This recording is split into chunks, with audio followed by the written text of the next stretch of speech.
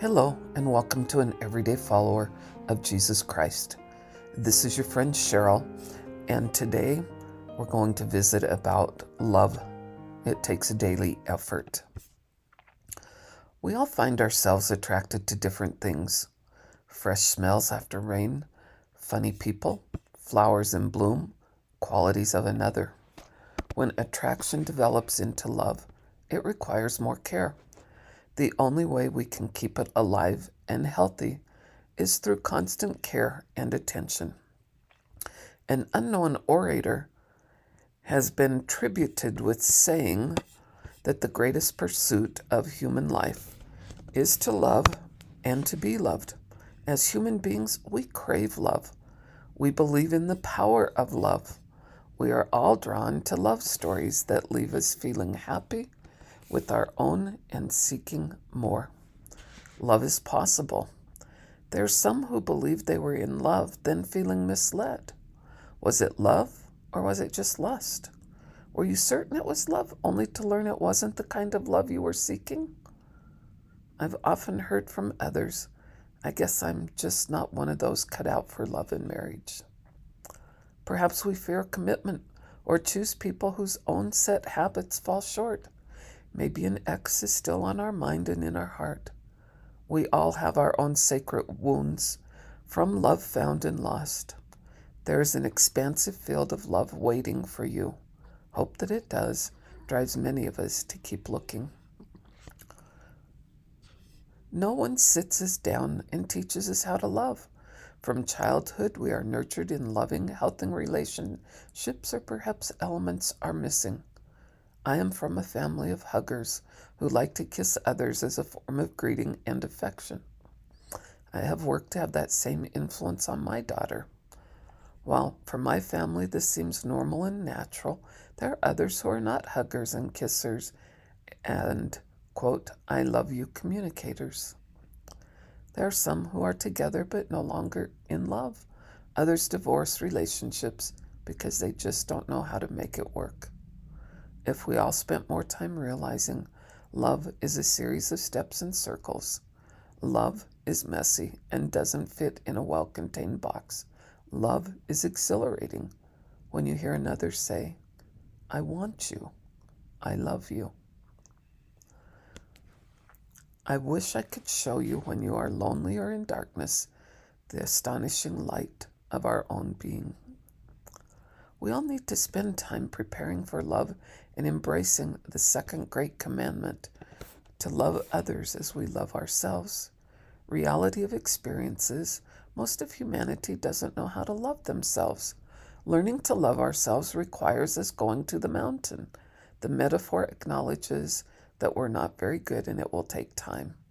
Alone, there are no barriers, no one to impress, no interruptions.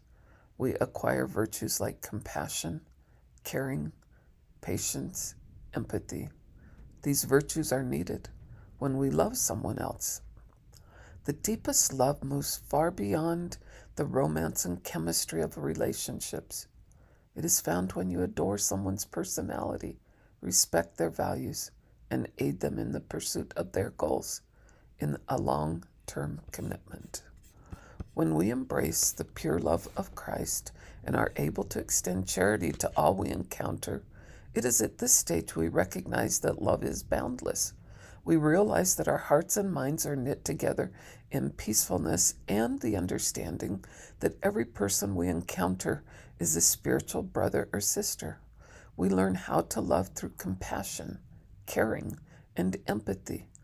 We capture our thoughts and recognize that loving is the gift that develops our being. Emily Dickinson wrote, quote, love is life, and life hath immortality, unquote.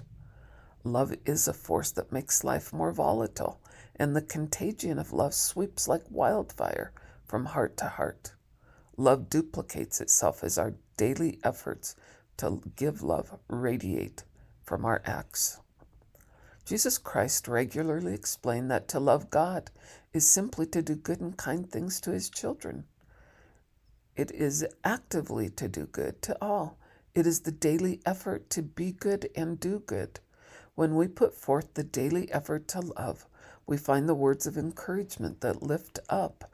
We are able to move to the space of being able to say, I love people. Love is a daily effort. It is the little things we do for each other that brings a sense of joy and purpose into our lives. The little things put aside the frustration and perpetuate the good that comes from the daily efforts to show our love to others. The power of love has an exponential impact and grows in ways that nothing else can. Corrie ten Boom, when her heart was broken, heard these words from her father. Quote, Corrie, do you know what hurts so very much? It's love. Love is the strongest force in the world, and when it is blocked, it means pain. There are two things we can do when this happens. We can kill the love so it stops hurting, but then of course part of us dies too. Or Corrie, we can ask God to open up another route for that love to travel. Whenever we cannot love in the old human way, Corrie, God can give us the perfect way, unquote. The French scientist Teilhard de Chardin is quoted as saying, someday, after we have mastered the winds and the waves, the tides and gravity, we will harness for God the energies of love. And then for the second time in history of the world, men will have discovered fire, unquote. As we make daily efforts to love, we can recognize love as the great and powerful force it is. Love is the force by which we can mend broken hearts, lift the doubts and fears of others. We can take his teachings about love very literally and work every day to master the skills of giving and receiving love. Won't you join me? Until next time, God be with you.